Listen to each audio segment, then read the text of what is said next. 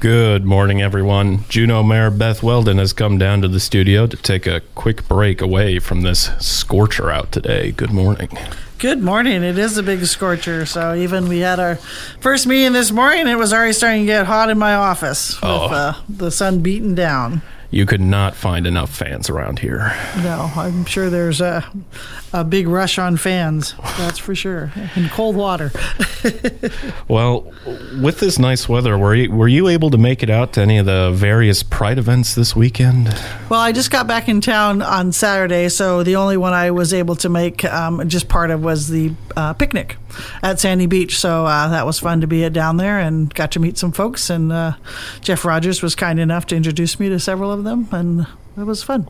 So good turnout? Lots of food. So they thought 100 or 200-ish, somewhere in that. So it was not as packed when I got there because, unfortunately, I had to come back on Saturday to do some mayor work elsewise, but I had a meeting until 3, and so I didn't get down there till a little bit after 3, but looked like they had a good time and tons of food, so hats off to them. That was fun.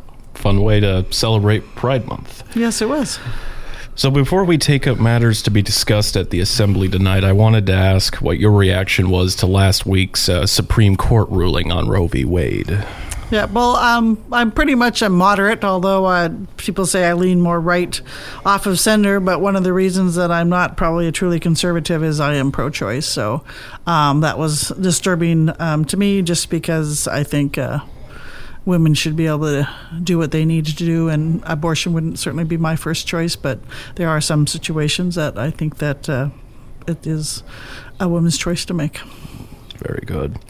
And it looks like it's up to the state now. Now it's up to the state, so we'll see where that goes. So the Committee of the Whole is meeting tonight, but tell us about the special meeting preceding that. It's to take up contracts for city employees, right? Well, it's kind of a weird thing. So we have 3 large unions for the police department, the fire department, and then MEBA, which covers the general employees. But there's some general employees that just aren't represented for a variety of reasons. It's not that they're anti-union or anything, but so they typically fall with the MEBA employees. They get whatever the MEBA employees get, but because we haven't finished the contracts, July 1st is the starting date. So in order to not penalize them because they don't have any choice to do the contract, we are what's before us is a 3% raise for them, and so we will give them that starting July 1st, and then as soon as the other contracts are done, then those employees, those representative employees, will get whatever they negotiate for. So, and we know that 3%, because of inflation and everything, is a safe number, that we will probably go over that. So that's a safe number. And so that process was ongoing alongside the union negotiations? Well, it's not really a process. It's just something that we have to be aware of that happens. And so because in this particular case, sometimes the unions are done before July 1st with their negotiation. In this case, we're not quite done, although we'll have a meeting tonight further to talk about it. I think we're getting relatively close, but they're just not done. And so in order not to leave those unrepresented employees behind, we'll have them get a pay increase starting July 1st. And at the COW meeting, there will be some prioritization, it appears. Let's take up the 1% sales tax list. Tell us about the process you're looking at. Well, the process happened all during last week. Each assembly member had the list, and I have the list in front of me, and there's 27 items on it. And you were to rank them between your choices of 1 through 27 and submit them to our city manager, and he was compiling them all together, and we'll see the results. He's still working on that because, of course, many of us didn't quite follow his rules. I was one of them. I picked several 26s because I didn't think that they were a good fit for a 1%, so I just didn't want them to get any ranking. So I was just a bad person too. But anyway, he's compiling those, and then we'll bring them to the assembly tonight, and then the assembly will look at the compilation and decide if that's what we can agree on as a body or if we need to fine tune it. So, and the other thing that we need to decide tonight is we don't, for instance, CBJ building maintenance project, which was my first choice, is $9.9 million. But when I did mine, I didn't give them quite $9.9 million. So you can also change the amount to try and get more things funded. So we know you've got a few 26s, but and the building maintenance is at the very top. Were there other projects that jumped out to you? There are several projects up there, and I don't want to do my list because, like I said, that would be my list, and the assembly will talk about it tonight. But there's many worthwhile projects on the list, anywhere from child care funding to, wastewater utility project funding to Parks and Rec funding to, even putting money back in our restricted budget reserve. That's something that we need to look at to keep it up with the pace of inflation to, Peterson Hill development. So I wouldn't say there's no worthwhile projects, but we're going to have $60 million. That's what our Jeff Rogers has projected for a 1% sales tax. And so there'll be a lot of funding, and it will be important for the public to realize this is a huge funding for lots of projects for the city. So hopefully they'll be in favor of supporting the 1% sales tax, as they have in the past. The community, I think, understands that this is a one-time shot, and we just fund a lot of our big projects with that. And so just a refresher for folks, it's 1% over 5 years, right? It's 1% over 5 years, and this doesn't increase this would maintain our sales tax to 5%. So, it's 1% over 5 years. So the $60 million isn't $60 million in 1 year. It's $60 million over 5 years. Thank you, Kevin, for pointing that out, because, yes, that would be confusing. Yeah, and so that'll be put to voters later this year. And tell us about the timeline, though.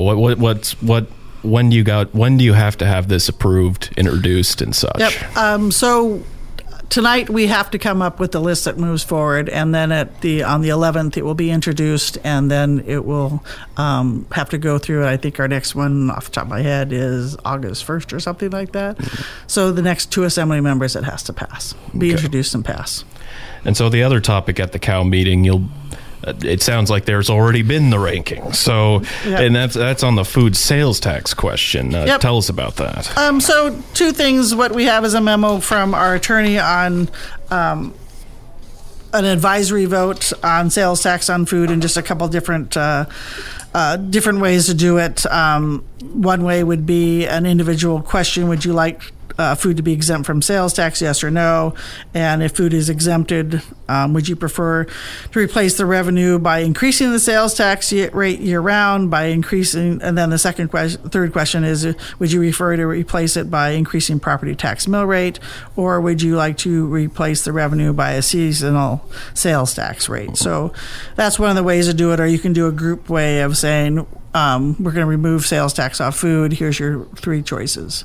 And then there's a third possibility, as we don't even put an advisory vote to the public, and we do a survey of some sort or something. So there'll be a discussion tonight of what we decide to do. So it's a lot going before the voters this election, so we're trying to make it as simple and easy. So as our deputy mayor this morning said, if we do an advisory vote, people are going to say, well, we just voted on that, and because if the sales tax, we would have to actually have a vote next year too. So, and she'll say, if we just voted on this, and so I'm not sure what the discussion will be, but we'll either do an advisory vote or sometime or some other way to elicit public opinion other than hearing just meetings, because we're not getting enough public input on this particular topic that we feel comfortable making a decision for the whole city. Right, since a voter would be looking at the ballot and they would see the sales tax question, and then right next to it another question of, what do you think about sales tax? Yeah, exactly. So you've hit the nail right on the head. So, we just don't want to make it confusing, because nobody likes to get a ballot and it's confused.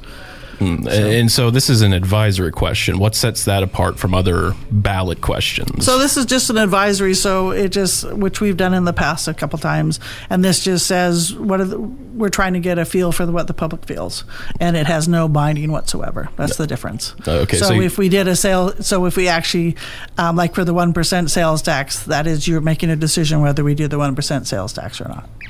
And this advisory, you don't have to act on it. We don't have to act on it.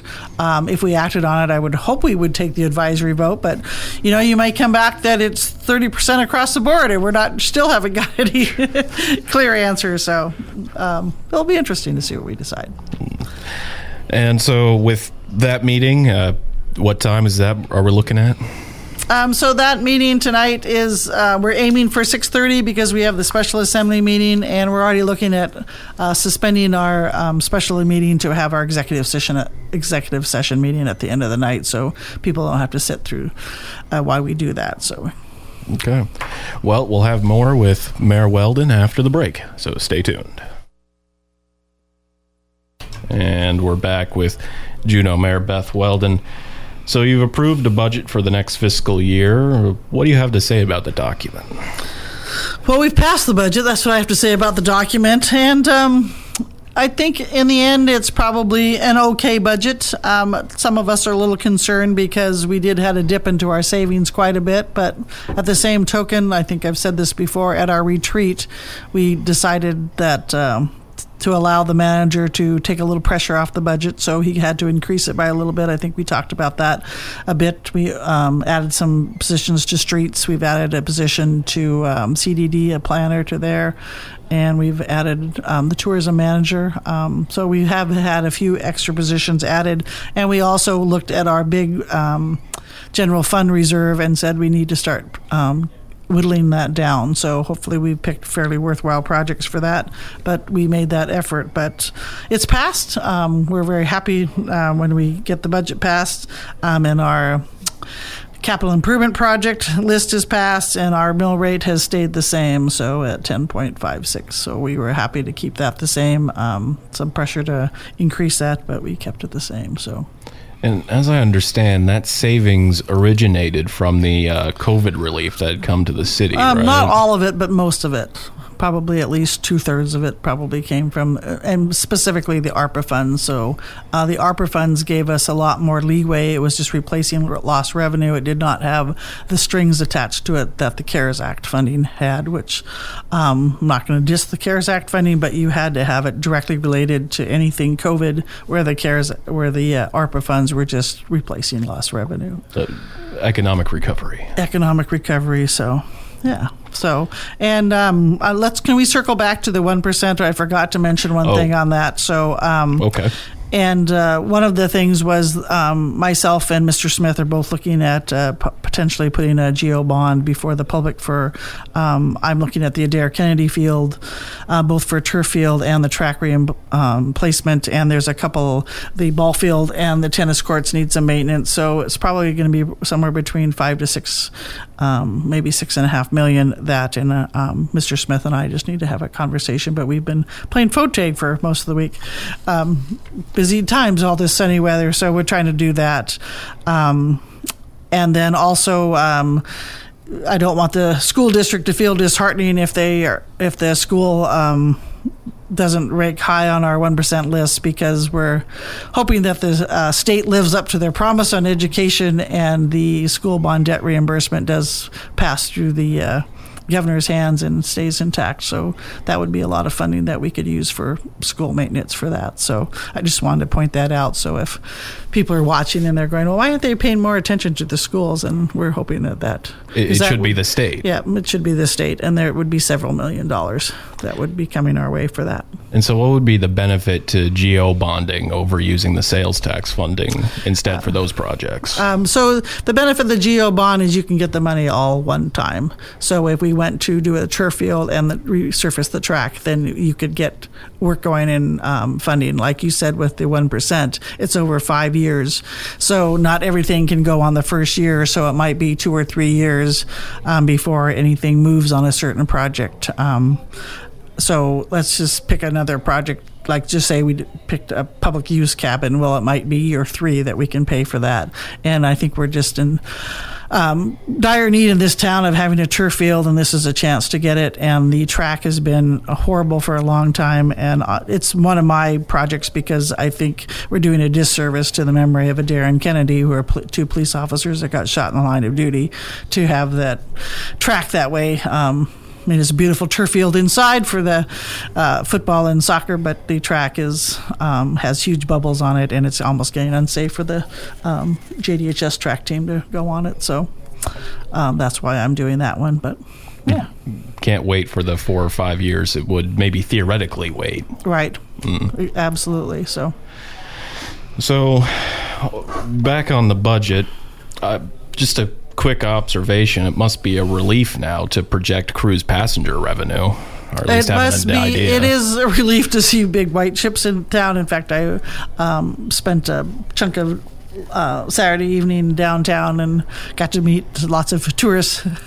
They are always surprised when I never say I'm the mayor, but I have friends that tell them that I'm the mayor, and I'm a pretty casual person, so they're always surprised to see the mayor out. Like today, I'm wearing a pair of shorts and T-shirt, but it's fun to talk to people from all over. But yes, Docks and Harbors just did a little quick study, and I think we're right like 65-70% capacity. So I think we'll probably be right about 1 million passengers was what we projected with our numbers, and that's what we based our budget on. So, but yes, it's very nice to have that leg of our economy working well again. And so that the budget. You're projecting the revenue at about 1 million passengers. Correct. Is what we'll see. So maybe more, maybe less. Maybe more, maybe less. But that's the guess that we did when we did our budget, because you have to guess a lot when you do your budget way ahead of schedule. So especially when we do a 2-year budget cycle. So yeah. Well, all the municipalities here in Southeast had to do the same thing. So. Absolutely. So we wanted to know your thoughts on the ballot initiative seeking to remove mandatory sales price disclosures. Yeah. Number one, I'm not a huge fan of initiatives. I'll have to say that out. I've said that from the very beginning on any of them. I mean, the time to talk about that was when we had them in front of the assembly, and we just didn't get any public input. People just didn't come out to talk about it. So where we are with it is the petition books came in. They didn't have quite enough signatures, but I think they're coming back today, I believe, at 1:30, or maybe tomorrow at 1:30, and we'll see if they have enough signatures, and then they'll go in front of the ballot and the people can weigh in. But yeah. It was extended. It was extended because they didn't initially have enough signatures, but you get a period of time to cure it, as they call it, as the clerks call it, I should say. And so they've taken that time, and then they'll be back in and bring their petition books back in. And yeah. And so... And when you guys had discussed this matter, I believe it was last year, this was all to help the assessor, right? This is to help the assessor. And I'd be honest, I was the only one that was consistently a no vote on this. I think at the very end I said, objection, I disagree with this totally, and just said, but I'm voting just to move it on. But that's the idea, is it helps the assessor. When you go into... it's just a tool for the assessor to figure out the true value, the true market value of properties. And if you decide to appeal your assessment, that's a tool that they can use with you to say, okay, these 5 houses that are similar to yours, we know sold for these, so that's why your house is at this. Do you have reasons why your house isn't at this? And there can be reasons. I mean, you could say, well, those 5 houses have all been remodeled. Mine isn't. Mine still has the avocado green refrigerator or whatever, but it's just a tool for the assessor. And so if this does receive the required amount of signatures, that would be put to voters later this year. Yes, absolutely. Okay. Yep. And then the voters can decide. So, from our last report, the Assembly is interested in monitoring the number of short-term rentals here in Juneau. What is the objective, would you say, for you? The objective for me is, we're hearing lots of short-term rentals. Short-term rentals are affecting our housing. Well, before we jump at solutions, you need to identify the problem. So, that's what we're trying to do right now. We're trying to ask a lot of questions. We put some funding in for software to track short-term rentals and to see how many there are actual out there. What kind of short-term rentals are we seeing in more short-term rentals because we're having Ironman and people are just doing short-term rentals for that period, but they normally wouldn't do that. There's a lot of people going, oh, short-term rentals are ruining the housing market, but we also have to remember that we need short-term rentals for our independent travelers, for some of our seasonal workers, and most importantly for our legislature. So it's not something that we want to say no short-term rentals by any stretch of the imagination. So, but before we can make any decisions on it, again, we just need some information. So that's what we're trying to do. Very good. And So we wanted to know your reaction to the Salmon Creek Dam joining other famous civil engineering landmarks like Hoover Dam with a national designation. Yeah, that's pretty impressive. When it was built, I know it was an engineering first, and it's pretty amazing that it's there today and still doing fine. AL&P checks it regularly or has somebody check it regularly. I don't know who the dam experts are. These days, yeah. Yeah, but that's what's happening up there. But if you ever get a chance to walk up there, I mean, it's a steep hill to go, but it's actually not a too bad hike for the rest of the way, except for the very end. It's a little bit, but it's beautiful up there, and it's pretty impressive to see it. And I don't remember the thickness at the base, but I know it's very, very, very thick. So, but it's cool. Well, I understand there'll be a dedication for that later in the year in September, so stay tuned for that. And one last thing, Madam Mayor. Over the weekend, we saw that Mercer got an award. Yes, he did. So Chief Ed Mercer, who is our police chief in town, he received the Alaska Police Chief of the Year. So, and he went over to Sitka to receive that, and that's a pretty cool honor, and you're voted by your peers in the state, so it's not just arbitrary. It's the other police chiefs in the state thought he was doing a great job this year. So, and we think he's doing a great job also. So congratulations to Chief Mercer. Another recognition under the chief's belt. Yes, definitely. So, well, he's a man that deserves lots of recognitions. He does a good job for us. Well, Madam Mayor, is there anything you'd like to add? Nope. Just be safe coming over the 4th of July weekend, and enjoy the sun, but try to stay hydrated with water, and don't leave your dogs in the car. That's all I'll say. I saw a dog parked in the car the other day, and the windows were barely unrolled, and that's not a good way to leave a dog right now, or a kid for that matter. No, that's a no-no. Okay. Thank you, Beth. All right, thanks, Kevin. And that's the program. Tune in tomorrow as we'll speak with the Juneau Chamber of Commerce, so be sure to tune into that. Thank you for tuning in this sunny June 27th. This is Kevin Allen for Action Line, signing off.